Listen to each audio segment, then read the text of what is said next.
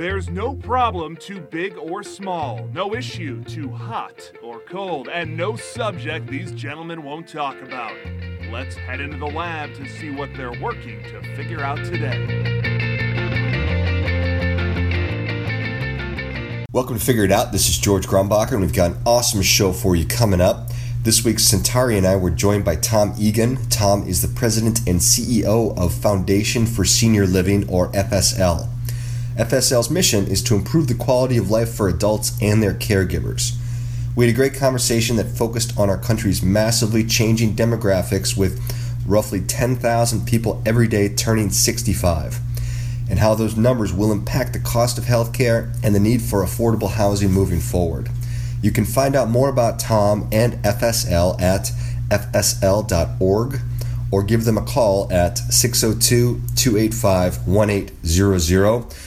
You can also email the show for a list of 10 critical signs that a loved one may need your help. Thank you as always for listening. Remember to tell a friend. And that's enough about that. Let's go. Let's get into it and get down to it. Welcome to Figure It Out. This is George Grumbacher. Joining me as always is Centauri Minor. Hello, folks. Helping us move from awareness to action today is Tom Egan, the president and CEO of the Foundation for Senior Living. Welcome, sir. Thank you. Thanks for having me. We have an exciting and very, very important topic to cover today, but first and foremost, Centauri, how did you celebrate International Women's Day today? Wow. Okay. So, I didn't, but there was, I was in the car, and on the radio, this girl dedicated, oh my god, I can't remember what song, but it was so anti-women, and the DJ was like, well, I guess. So I feel like even though there are a lot of women who are taking it very seriously, a lot of women are not, which I find very interesting for the cause. There it is. There it is. So you just throw them under the bus immediately. It's fine. Like I'm cool. That's how this works. That was sort of a softball, but it honestly seems like there's a lot of these days that have been popping up, and maybe they've always been around, but I found online a website called nationaldaycalendar.com, and they said there's 1,500 national days now. Wow. So how does that work? Well, you'll have to go to the website to really find out. Huh. Anyway, Tom, appreciate you being here today. We are, as a city, as a country, faced with, I think, a really, really, really big problem of folks getting older, and it doesn't seem like we're talking much about it. So tell us about your organization, Sure. How you got involved with it, and what you guys are working on. Sure. So I'm the president and CEO of the Foundation for Senior Living, or FSL. The reason we've kind of started going with the acronym is, we're not a traditional foundation. We don't only serve seniors. And, seniors, elderly are both words that get a little tricky. There are people who don't like being labeled. Mm-hmm. When you look at even like AARP, much larger organization than we are, just going with their market research, they've started to go with 50 plus. Because you either are or you're not. We're not labeling you, we're just identifying your age. So, so we started doing that as well. And then, in the senior living industry, when people say that term, people usually think of like a campus that people go and live, either rent or buy in type model, a nursing home type facility. And we stopped doing that service 15 years ago. So just using the acronym has been better for us because we do so many things. In essence, we do community-based healthcare, and we develop affordable housing around the state of Arizona. Okay. So when you look at it, something like 87% of people, when you talk to them, want to age in place. They want to stay in their own home. Mm-hmm. So let's make sure we can provide a continuum of services to help them age in place, stay in their own home, versus go into a facility that most people don't want to go into. I don't know if you've had that experience in your own families or you've seen that, but most people have a very negative connotation of what a senior living facility looks like. It doesn't have to be. There's a continuum of many, many different types of placements for people. But considering where people want to stay in their own home, why don't we help them achieve their own goal, maintains their dignity, maintains their independence? I think it's better for everyone. Yeah, for as long as absolutely possible. I like to be at home now, and I'm 38. I don't want to have to move to some strange place when I'm older. So the numbers behind Americans aging are pretty staggering. I was doing a little bit of research today, and I've known for many years that 10,000 Americans a day become 65 years old. So every day, 10,000 Americans are turning 65. And I'll just so we can frame this, Medicare in 2014, Medicare cost $618 billion. By 2050, there will be 83 million people 65 and older, which is 2 times as many as there were just a couple of years ago. Yeah. So we're looking at doubling 618 billion, which is like 1.2 trillion. So it's this massive, massive number. And then you factor in Social Security as well, because we're not, I don't think that, if you just look at, well, Medicare costs this much. Well, that's enormous. Social Security costs $800 billion a year right now. So again, we're going to double that number too. So that's 1.6 trillion. Social Security and Medicare right now account for a third of the national budget. A third of it.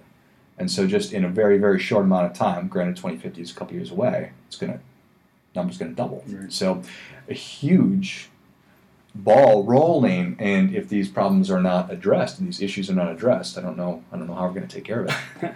Well, and that's one thing I was going to say. Have you heard the term silver tsunami? Not my term; it's a term that's in the industry. But that's what they've talked about. Is you have this huge tidal wave of seniors. You mentioned the 10,000 every day, doubling the number. Well, what do we do? What do we do with all those folks? And it's going to be as they age. It's not generally 65. A lot of people, they're retiring at 65. They're healthy. They're still living an active lifestyle. But as they get older, 75, 85, it was, for us, in our experience, it used to be uncommon to have the 100-year-old client. Mm-hmm. Lots of 100-year-old clients. I think our youngest client was 3, and our oldest was 100 last year. And she's not the only one. So people are living longer, which puts that extra, strain in the system. Mm-hmm. So what do people need? When we start to look at it, so they're going to need healthcare, and they're going to need housing. I think those are the 2 things that we do that I kind of wanted to talk about today. Of how do we address this? There are some things out there, but it's limited. It is limited. The system is not set up to handle this increasing number. You've got funding has in essence been flat, and as you mentioned, the demand is drastically increasing. Mm-hmm. It sets up a bad situation in somewhere near the future. Does. So are you seeing more and more organizations, ventures that are focusing on the aging piece? You'd have to, right?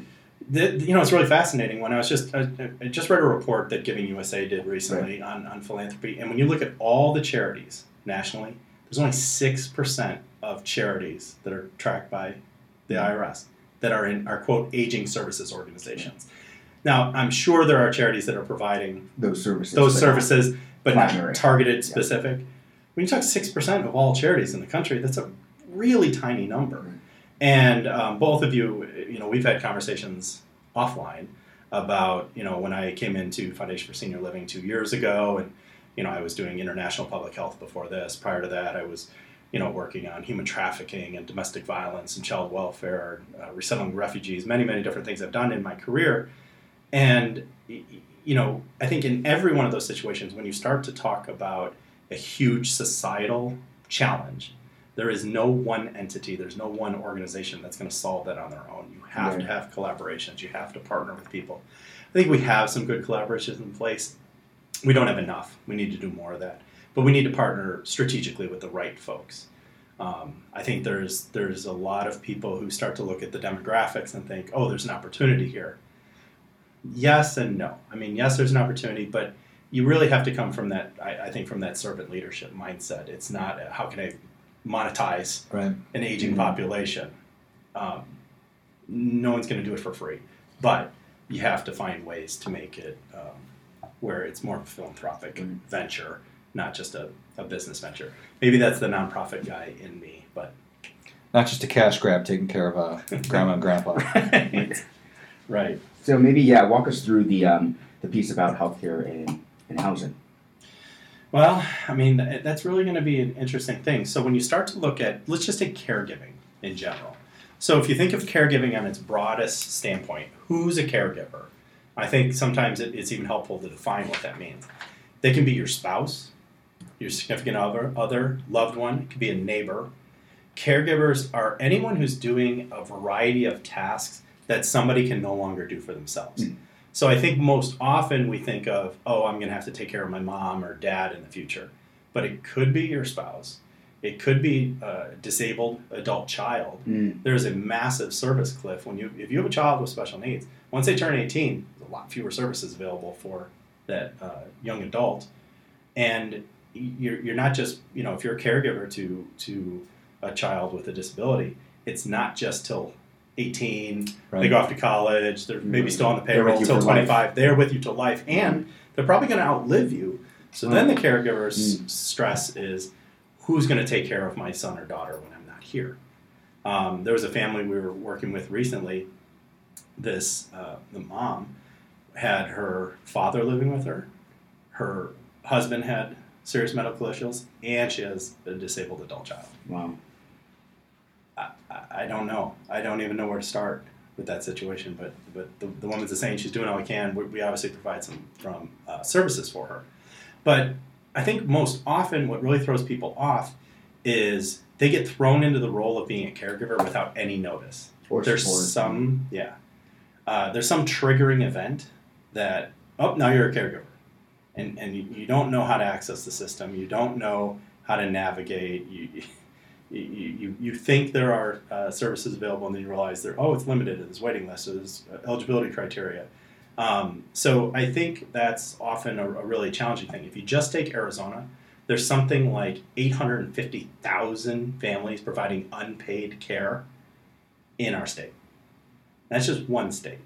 850,000.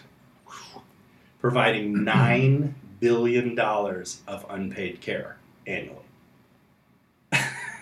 Wow. So you mentioned numbers, and you mentioned Medicare, you mentioned Social Security, but there's a number there that, it's being tracked, but what help is there for those families? It's we're talking about a huge, huge number. It's already happening. People are doing it, and they're doing it because it's family, and you have to.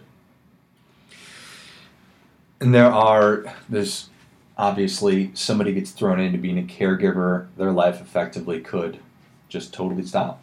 They were working, they would have to stop working potentially, but are they able to do that? The physical and emotional toll that takes on them is, it's not possible to measure that. Right. Really, really, really an awful situation. Yeah. Nice that family is able to do it, but the toll that it takes, I don't think that people really understand that. Well, and I think there's so many issues related to it, but something like 30% of family caregivers are taking care of somebody over age 65. So that's that number of taking care of mom or dad. But 87% of Americans who are going to be providing that care is going to be unpaid. Mm-hmm. So that's really a huge area you're talking about. One of the things that we tried to do, because we've come to realize that most caregivers they're employed, they're working. And one of the things we tried to do about this was, when I started was, okay, we need to go meet caregivers where they're at, because a lot of them do still work. So you're working, and then you're taking on that second shift of being a caregiver. So we need to get to people where they're at. We need to get into people's places of employment, we get into their places of worship, and start doing educational workshops, brown bag series there. Give them a chance to talk to experts, find out, how do you pay for care? How do you access resources? How do you care for the caregiver? How do you take care of yourself? A lot of times when you go on an airplane and they're like, you got to put your oxygen mask on first before you do child or person you're traveling with, because if you pass out, no one's going to be able to help them. That's the first thing I think of when you talk about caregivers. You have to take care of yourself. And what happens is people do not. They're so focused on taking care of their loved one that I don't know if we're measuring what impact it has on the caregiver. Just everything that's involved with that, trying to help somebody get into the shower or to get into bed or to move from a chair to the toilet.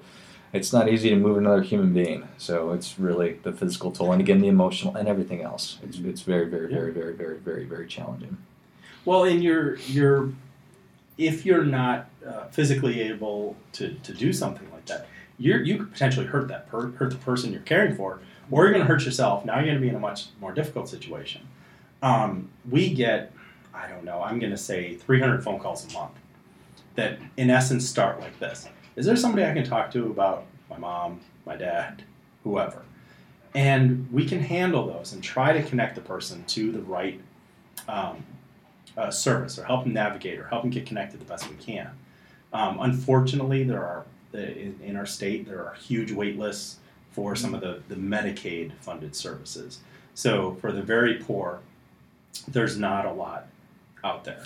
There's a huge misnomer with Medicare, I think, that people think, oh, you turn 65, you get Medicare, Medicare covers everything. No, it doesn't. Medicare is insurance. It covers an episode. Something that happens, you break a hip, you get sick, something like that. Long-term care, very, very few people have. George, in your industry, you may know more about that than I do, but it's a product that not a lot of people have insurance coverage for. So if you're very wealthy, there are things you can pay to get help.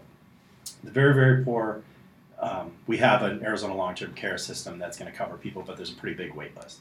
If you're working families in the middle, that's where you get into those people doing unpaid care because they don't qualify and they don't have the resources to pay for it. So then what? I think if people would actually have the conversation with the social workers, with the volunteers we have, you could find that maybe you can't afford 24-hour care for your loved one, but even getting that break, getting 10 hours, 20 hours a week, somebody to give you a break, then you can respite. It's respite. Absolutely, you're right, Santar. That is the accurate term for it. And you can certainly buy a long-term care insurance policy, but these are policies that need to be bought when you're a younger person, and so certainly not when it's time to actually use long-term care. Just like any other insurance. I just got in a car, right? Just like all different types of insurance. But it's hard to think of. But when you start thinking, wildly unpleasant to think about getting older. Yeah. You may know, Centaur. Do you know what? Like, if you put somebody in a nursing home, like, what's that going to cost? Do you have any sense? Depending, $4,000 to $10,000 a month. Yeah, that's a pretty good. Yeah, 4 would probably be on the low end. Nicer up around 12. Home care. Well, let's take that. So let's say you go into a home, could be as high as $12,000 a month. You're gonna eat somebody through somebody's estate really quickly, and they're out of home where they don't want to be. Home care, having services brought in the home, you could probably do for $25,000, $29,000 a year on average. A lot more cost effective, and help that person stay where they want to be. The challenge we have there, the challenge in the system is we don't have enough caregivers. Oh, really? I mean, you're talking about, lower paid jobs, $10, $12 an hour, $13 an hour, maybe on the high end. Going into somebody's home, doing bathing, doing cleaning, doing, personal care for someone. I think we have to turn away people who need help because I don't have enough staff, really, quality staff to be able to deploy. That's one challenge on one spectrum of the healthcare system. The other one is nursing. We do not have enough nurses in this country, and I just saw a thing where, in typical Arizona fashion, we're in the bottom 5 or 10. Because of course. Why would we be in the top for anything? We have one of the worst nursing shortages in the country.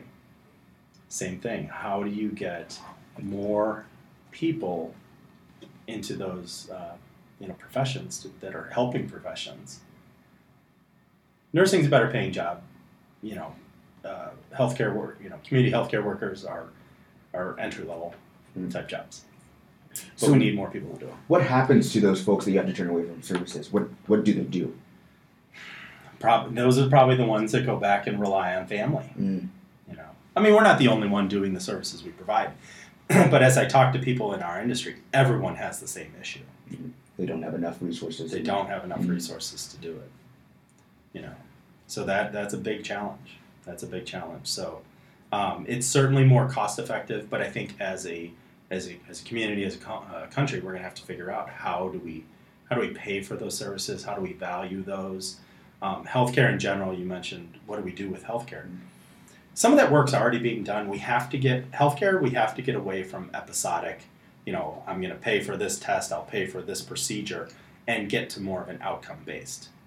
The provider who can show improved outcomes in somebody's life, let's pay for that, not for how many of something you can do along the way. Some of that work's being talked about, particularly in the Medicare or Medicaid space, because they have to. So that's, the system's already shifting. There's some working groups out there. There's some states piloting some things to try to look at moving to more of episodic care to results-based. I think that'll be an improvement, but Are you seeing any particular innovations in the industry, or is it same old, same old? It's a little bit same old. There's, we've even had a hard time getting insurance companies to pay for integrating technology. Some virtual visits, things where you could say, again, pay me for the result, not how I got it. And that's hard. They want to do it, but they're used to an old model, and it's hard to get away from it. So I think there are some interesting things. Let's say my mom lives in Buffalo, New York. So she's far away. We're already living FSL's mission. She lives with my sister. But let's say she still lived on her own. There are pieces of technology out there that I think you can integrate with your tablet, your iPad. So I could know, hey, no one opened the refrigerator today. I can call. Did she eat? Oh, she went out with her friends? Fine, we don't have an issue. No, she didn't eat all day. Okay, what happened? What's going on? There's sensors you can put in the bed. She didn't get out of bed all day. What's going on? I'm 3,000 miles away. I'm worried, Wow. So I think there are some things that are being tested that are really interesting. I think you could do some of the same things with medication monitoring, reminder services where somebody, Right. Friendly face just coming up on a recorded thing, reminding somebody. It's like, oh, okay, because when you start getting into memory issues. So I think there are some technology things out there. I haven't seen anything that I love yet, but I think there's some things coming, and I think there's some opportunities there. But again, it's if you have a nurse go out and visit somebody once, but then you have a nurse's aide check in telephonically or through an application, I think that has promise. But again, now you get into accessibility. Older, poorer, Right. do they have access to internet, Right. phone? There's this really cool venture coming out of ASU, actually, where they are trying to connect college students with elderly folks who want to stay in their homes. So the idea would be kind of like an app for, hey, I don't want to pay rent, but I will live with an older person and do the exact same thing. Check on them, call their parents, or call their kids if something's awry. Just be there to do certain things for them that they couldn't do otherwise, or otherwise able but need a little help. And I think things like that are slowly bubbling up. And as I see more things coming out of ASU and just some of the organizations that we just worked with in our latest Fast Pitch program, aging seems to be like the hot button topic that people are focusing on. So that's good. It's good. Yeah. I mean, we have, like I said, we have to have new people bringing new ideas, and there's going to be this, continuum of things. There's probably some technology solution we haven't thought of yet that's going to be really great. I love hearing a program like that, but then I also get nervous about somebody taking advantage of somebody who are abusing the something. liability and everything behind that is insane. That's for them to work out. And they have to figure that out. There are great people, and it could be a wonderful situation. But then you could also have, you hear about, financial fraud abuse a lot, where somebody, well, just make me your your guardian, and I'll take care of all your bills for you, and send this to my checking account every month for service fee. That there's some sketchy things that could happen there. Things could probably go sideways in a deal like that, but yeah. So the cost of healthcare is an enormous challenge that you're working on, and also what you just touched on was housing. So housing, is that available? And just to be the numbers guy here, in 2015, the average Social Security benefit was $1,300 a month, roughly speaking, and a lot of these folks that are now retiring have less than $100,000 in the bank or in retirement accounts. So I don't know if that's enough to pay the rent and to pay for food and everything else. Yeah, so let's talk about another depressing topic. just the need for affordable housing. We were part of a national survey recently, and I was really surprised to see affordable housing come out as the number one issue around the United States. From the charity perspective, it's not just senior housing. You've got a huge number of people with disabilities. You've got families. I mean, we need affordable housing in general. But let's just take senior housing. So, we talked about that number of people turning 65. You got 10,000 every day for the next 15 years. In addition to the numbers you talked about, there's a third of Americans who have nothing saved for retirement. So if you're getting to retirement and you have, what'd you say, $1,300 a month, yep. There's only so much affordable housing that's out there. When we had, back when sequestration came into place, you're familiar with that, they sort of put caps on how much government spending there would be. And what it did was, in essence, it was under the Obama administration, try to hold down defense spending and domestic. So you've sort of had this cap put on everything. So a lot of funding sources dried. Well, you had reductions as well. So a lot of funding sources dried up. There's not a lot of funding that's available to even develop new affordable housing. In the state of Arizona, the one funding source that's even available nationally anymore, we're going to do anywhere between 13, 15 projects a year around the state of Arizona. Now, in that, you've got to get family housing, you've got to get senior housing, homeless, veterans, everything. It's not enough, but it is the one thing that's out there. So if you... I'm sorry, when you say 13 to 15 projects, what does that mean? Low-income housing tax credits is the only funding source that's left.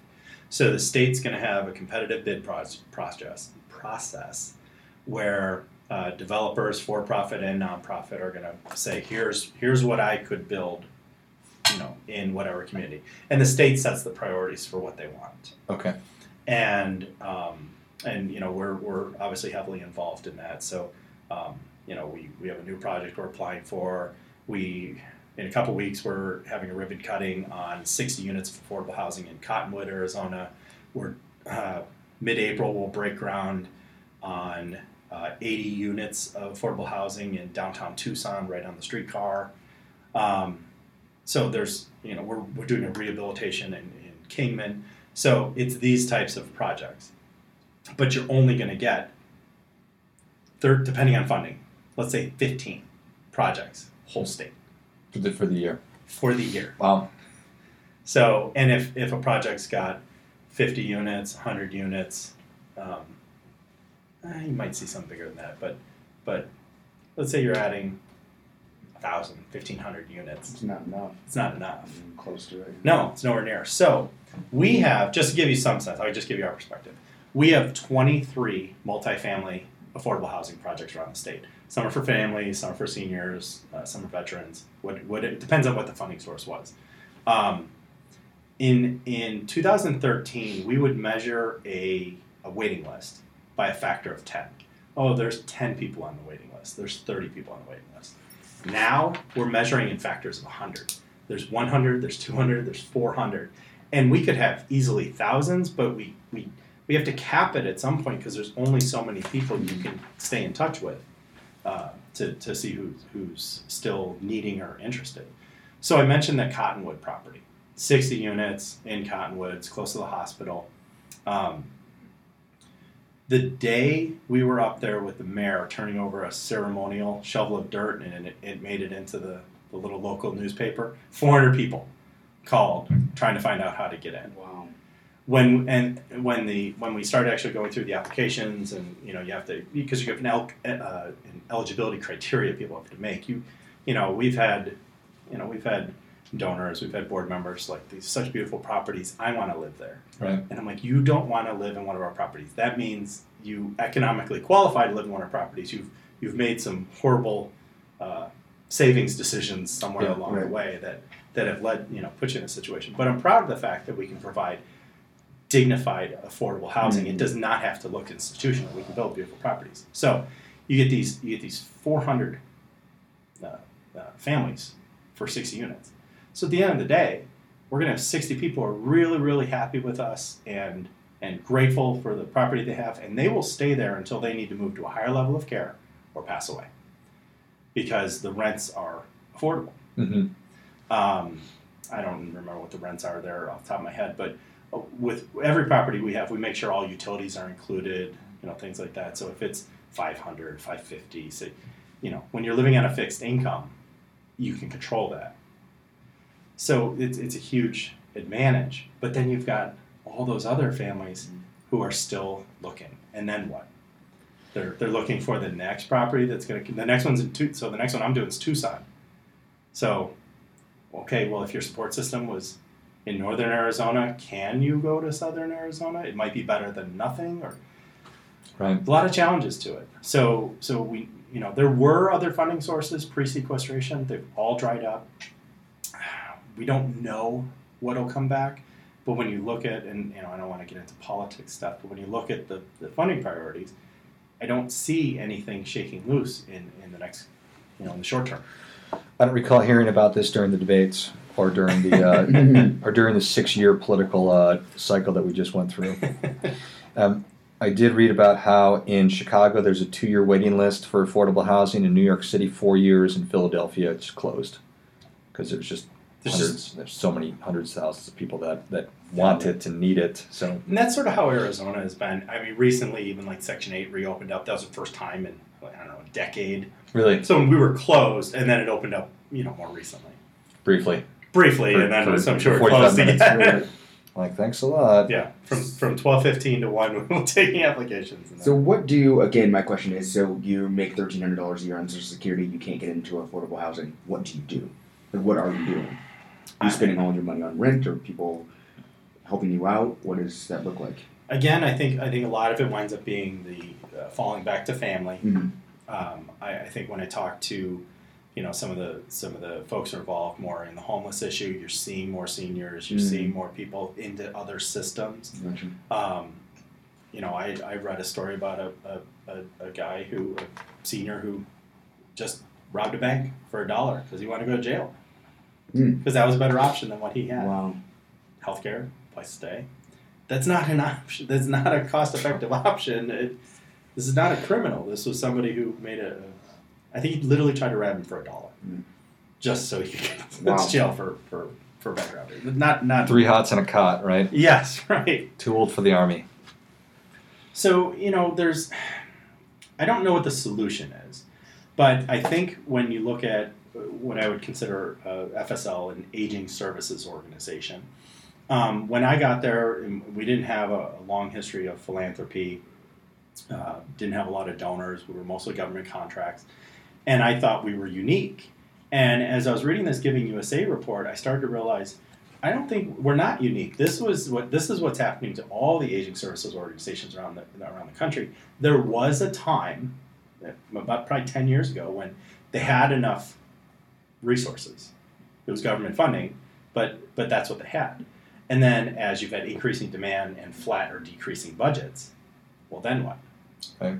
In the state of Arizona, just to take our state, we've increased the amount of money we've put into adult protective services for investigations when you have elder abuse. But we haven't put any money, I don't remember how many years behind we are at funding levels for services. So you're seeing increased number in amount of reports of abuse. Because of course, yeah. Because there are no services. If you put money yeah. into services, you're going to see a decline in the amount of reports of abuse. But we haven't gotten anywhere on that, because we only have so much funding, and we're just moving the pendulum back and forth. We're not really coming up with a holistic system. So I think for organizations like FSL and aging services organizations, we're going to have to become more philanthropic. I mentioned there's only 6% of nonprofits are really aging service organizations around the country. Well, when you look at philanthropy, and you're both philanthropists, I know you're very involved in the community. Look at that baby boomer generation. They've built most of the things in this country, right? I mean, your biggest donors, supporters, I forget what the number is, 65-70% of all philanthropy is coming from people over the age of 55. It's a huge number. Mm-hmm. So all your children's issues, all your animal causes, all your education, everything, that's the philanthropic generation, or the most philanthropic generation we've seen. Sorry, I don't mean to this year millennial generation. It's the target. But they're, the boomers are still on top. I think we're going to have to see a shift and more of an interest of that generation taking care of their own. To almost start to look at, we've done a lot of, we've done things for kids. We've done things. Now we need to do things for my generation. And that's a big shift. And I don't think we've figured that out yet. I need to figure out that. We need to figure out how to communicate with that group. Or you look at, they say not millennial, the group, what is this, Generation Z will be the largest turnover of wealth in history. So all of those people who are super rich are going to give it to their kids. And so maybe it's their issue now. So look at what happened to your parents. This is where you should align your dollars philanthropically. Because you will have the now 25-year-olds who are going to come into a bunch of money in the next 10 years. Did you just pass the buck to the younger generation from yourself? Yes. So. Won't be my parents. Not sure if I understood what just happened there. But that's, it's a huge issue. We're going to have to look at different ways to fund these services. You mentioned huge numbers, and you have organizations that don't have a history or experience being philanthropists, being philanthropic organizations. And the cause is not as attractive as kids and puppies. I think ever will be. Right. I've had those. I've run organizations like that. I don't want. Nothing's easy in the nonprofit community, but it is easier than trying to help people understand disabilities, seniors, aging, elderly, whatever term you want to use. More challenging. And then when you start to talk about housing, how much can you do for small donations? We were meeting with a foundation recently, and they're like, we want to get more involved in housing. They understand the impact of healthy housing has on somebody's physical health. They get that link. But to build a community, you're talking multi-millions of dollars. They could do it, and then they're not helping anyone else on any other cause for the rest of the year. So they were like, wow, okay, we have to figure out what role we can play, but we're not big enough to help solve this issue. But again, I don't think we can just look at it as one person has to solve it. We have to start to piece together things. So I think we planted some good seeds with them to understand the issue, but I don't know that we solved it. So from a public policy standpoint, what's it looking like from government funding? Do you feel like that it will come back, or do you feel like this will be a priority in any administration, or how do you push that up? The best, I think, advocate we have is AARP is a really big, strong organization. When you even recently, when you've seen the new healthcare proposals come out, AARP came out strong and quickly in opposition to it, because if you're going to force states to make a decision of funding services for kids or the elderly, they know which way that's going to go. And they've got the most members of any organization, and they're a pretty strong bloc. So I think there are other organizations, but they're one that I would say does a really good job of trying to advocate for that. I don't know if it's going to change. It is difficult. My thought is, George mentioned these huge numbers and doubling. It seems like our tendency as a country is to wait till 2 minutes to midnight when it's a really, really big crisis, and then we will do something about it, as opposed to proactively doing something about it. Social Security, we've talked about, there's numerous proposals on how to fix that. Nobody has the intestinal fortitude to do anything about it. George and I's kids are young. If you tell them the retirement age is 70 now, they don't know any different. They're not in the workforce. They don't understand. And they're probably going to live to over 100, easily. Right. I'll talk to my son about that later tonight. He's 5 months old, so probably you might get it. Yeah. You're going to have to work until you're 85 years old, son. So only 6% of charities are focused on this, but housing was a huge issue. So at least sort of indirectly, it's part of this is going to be addressed. Yes, I mean, housing is something that is being done, but we can't build enough. But I don't know if we can ever, money not being an object, I don't know if we could ever build enough. But if the funding comes back, there are some proposals that we're monitoring that are working their way through to expand the pool of resources for the low-income housing tax credit. We're paying attention to that. We'll see if there's an appetite for that. But I think there is an awareness that we have a affordable housing crisis. Mm-hmm. But what do we actually do with that is a different issue. So I think we are. I think we're monitoring that just to kind of see what happens with it. But can we ever, truly build enough? My contention would be that, again, that's more cost effective than nursing homes, seniors, skilled nursing facilities, etc. Mm-hmm. The longer you can help somebody live in the lowest level of care is more cost effective to the community. Right. If they can live in their own house or apartment with some services coming into their house, that's cheaper than a hospital stay. No kidding. That's cheaper than the skilled nursing facility.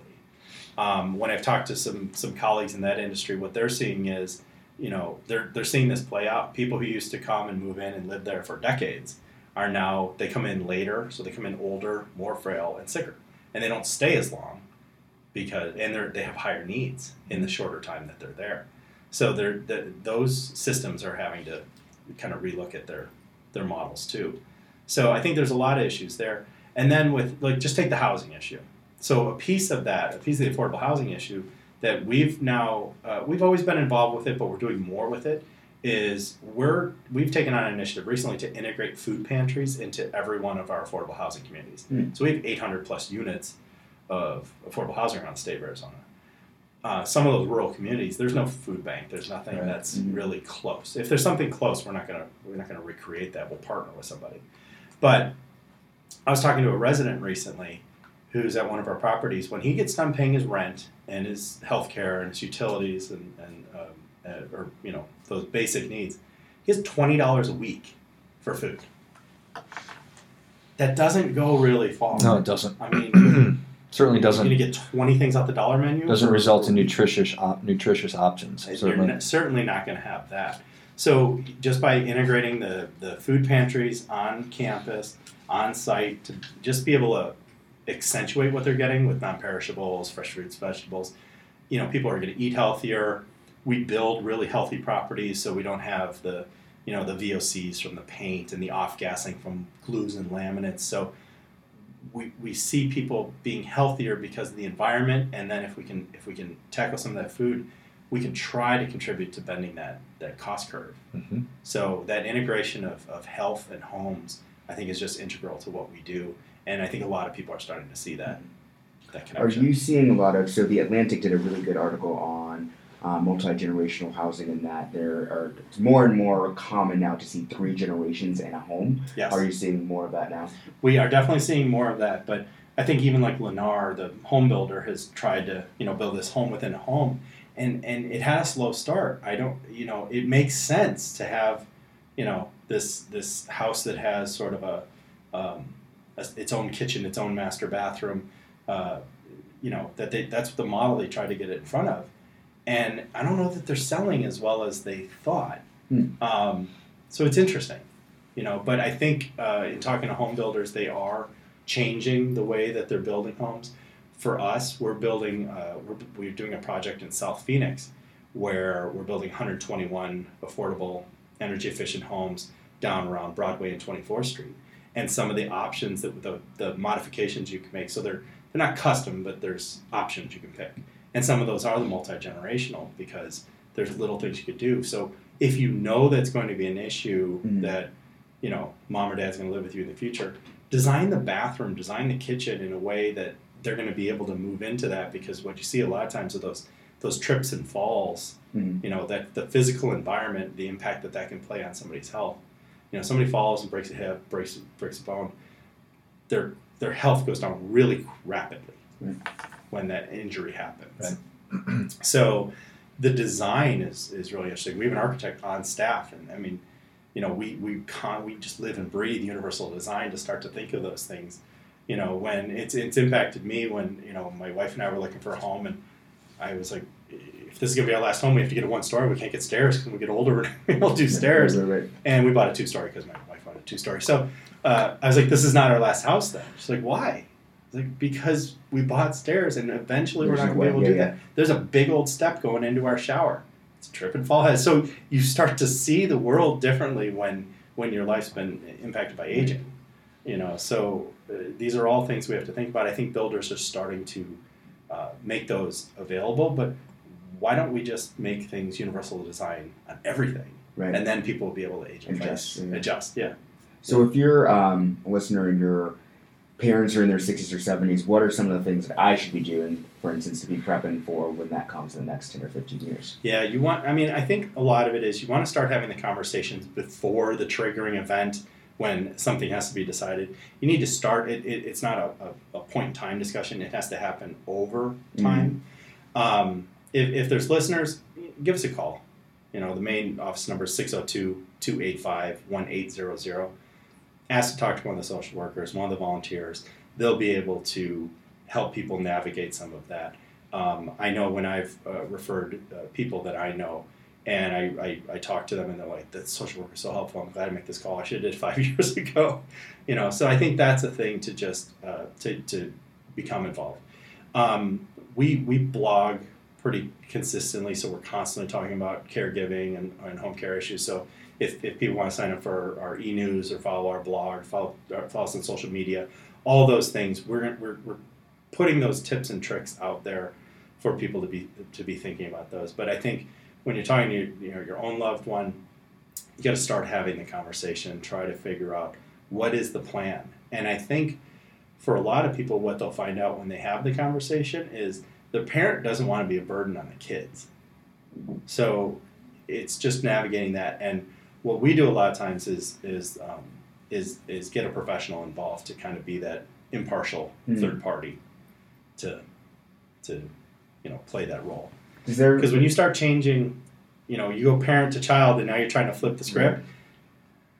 Not everyone's okay with that. It went pretty good with my mom.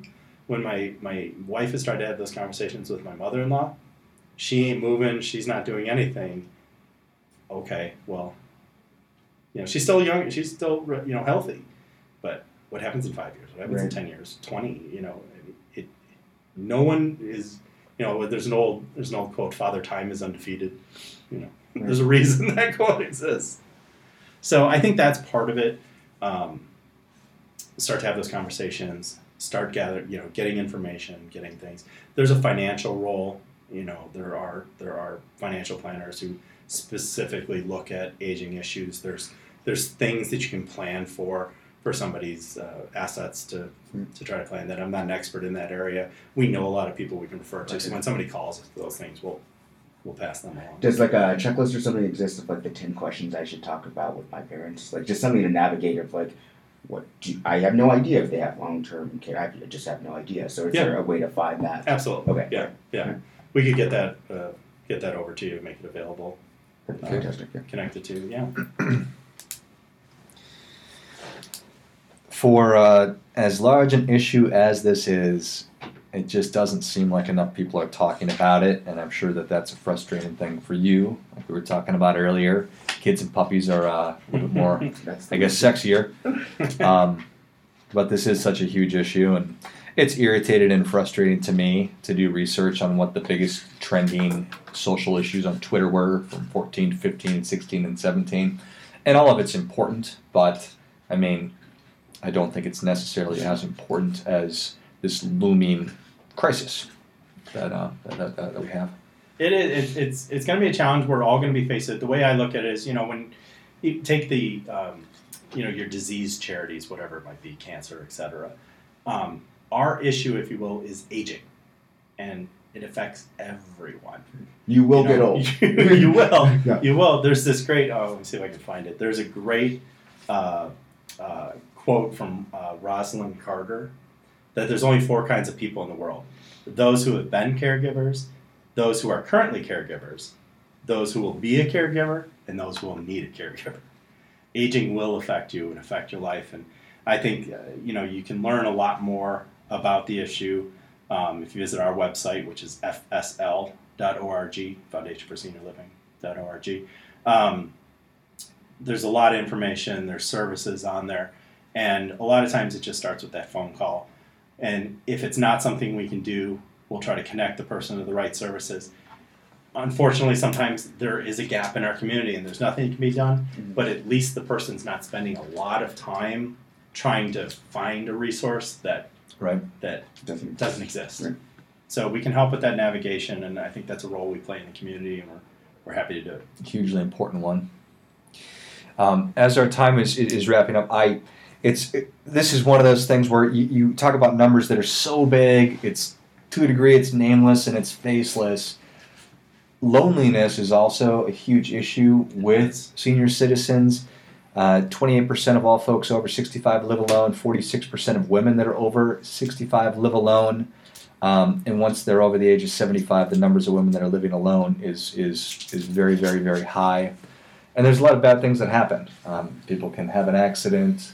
The onset or the incidence of dementia and Alzheimer's increases. There's lots of bad things. And that's something that every single one of us can address right in front of us. If it's our own folks that are living alone, make sure that you are keeping in close contact with them. Or if your neighbor is a senior citizen, reach out to them because they would really, really appreciate it. So we have volunteer opportunities on our website. Again, fsl.org. Friendly callers, somebody to call that isolated, lonely person just to be able to connect with somebody. Somebody just check in, with people. And then we have the volunteers who just take those incoming calls. I mentioned like 300 calls a month. Somebody needs to triage all of those. Sometimes they're easy things that the volunteer can, with some training can provide. Other ones, they kind of get a sense of the issue and then bring it up to one of the social workers or nurses and find out what's the resource and get back to the person. So there's opportunities like that. There's group volunteer opportunities. Sometimes the person who's now, maybe her husband kept up on the yard and, he's not around anymore, and the kids live too far away, and she's getting fines from the city because of weeds and things that she just can't keep up with anymore. It's an easy group volunteer project. It's a team builder, whatever it may be. So, we have some great individual volunteer opportunities. We have some group volunteer opportunities. Again, just give us a call. Okay, awesome. Centauri, what have we forgotten to talk about today, sir? You answered all my questions. Thank you, Tom. Tom, what else can we get off, or what else would you like to get off your chest? Do you have an event coming up? We do. On March 29th, we're actually having a breakfast fundraising event and then a lunch fundraising event at the Phoenix Country Club.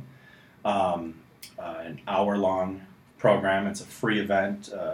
There's table captains who then bring people through about a 45-minute program helping people understand who we are, what we do, all the good we're doing in the community. There's information again on our website, fsl.org. It's called Breakfast for All Ages, even though one of the events is a lunch. Fair enough. Nice. So there you go. Go to fsl.org, give them a call, and we'll list. Obviously, you probably I don't need to list fsl.org, but we'll have the phone number on the website, or rather in the show notes. So, well, if you like what you heard, please subscribe to the show and tell a friend. And as always, keep questioning because the struggle is real.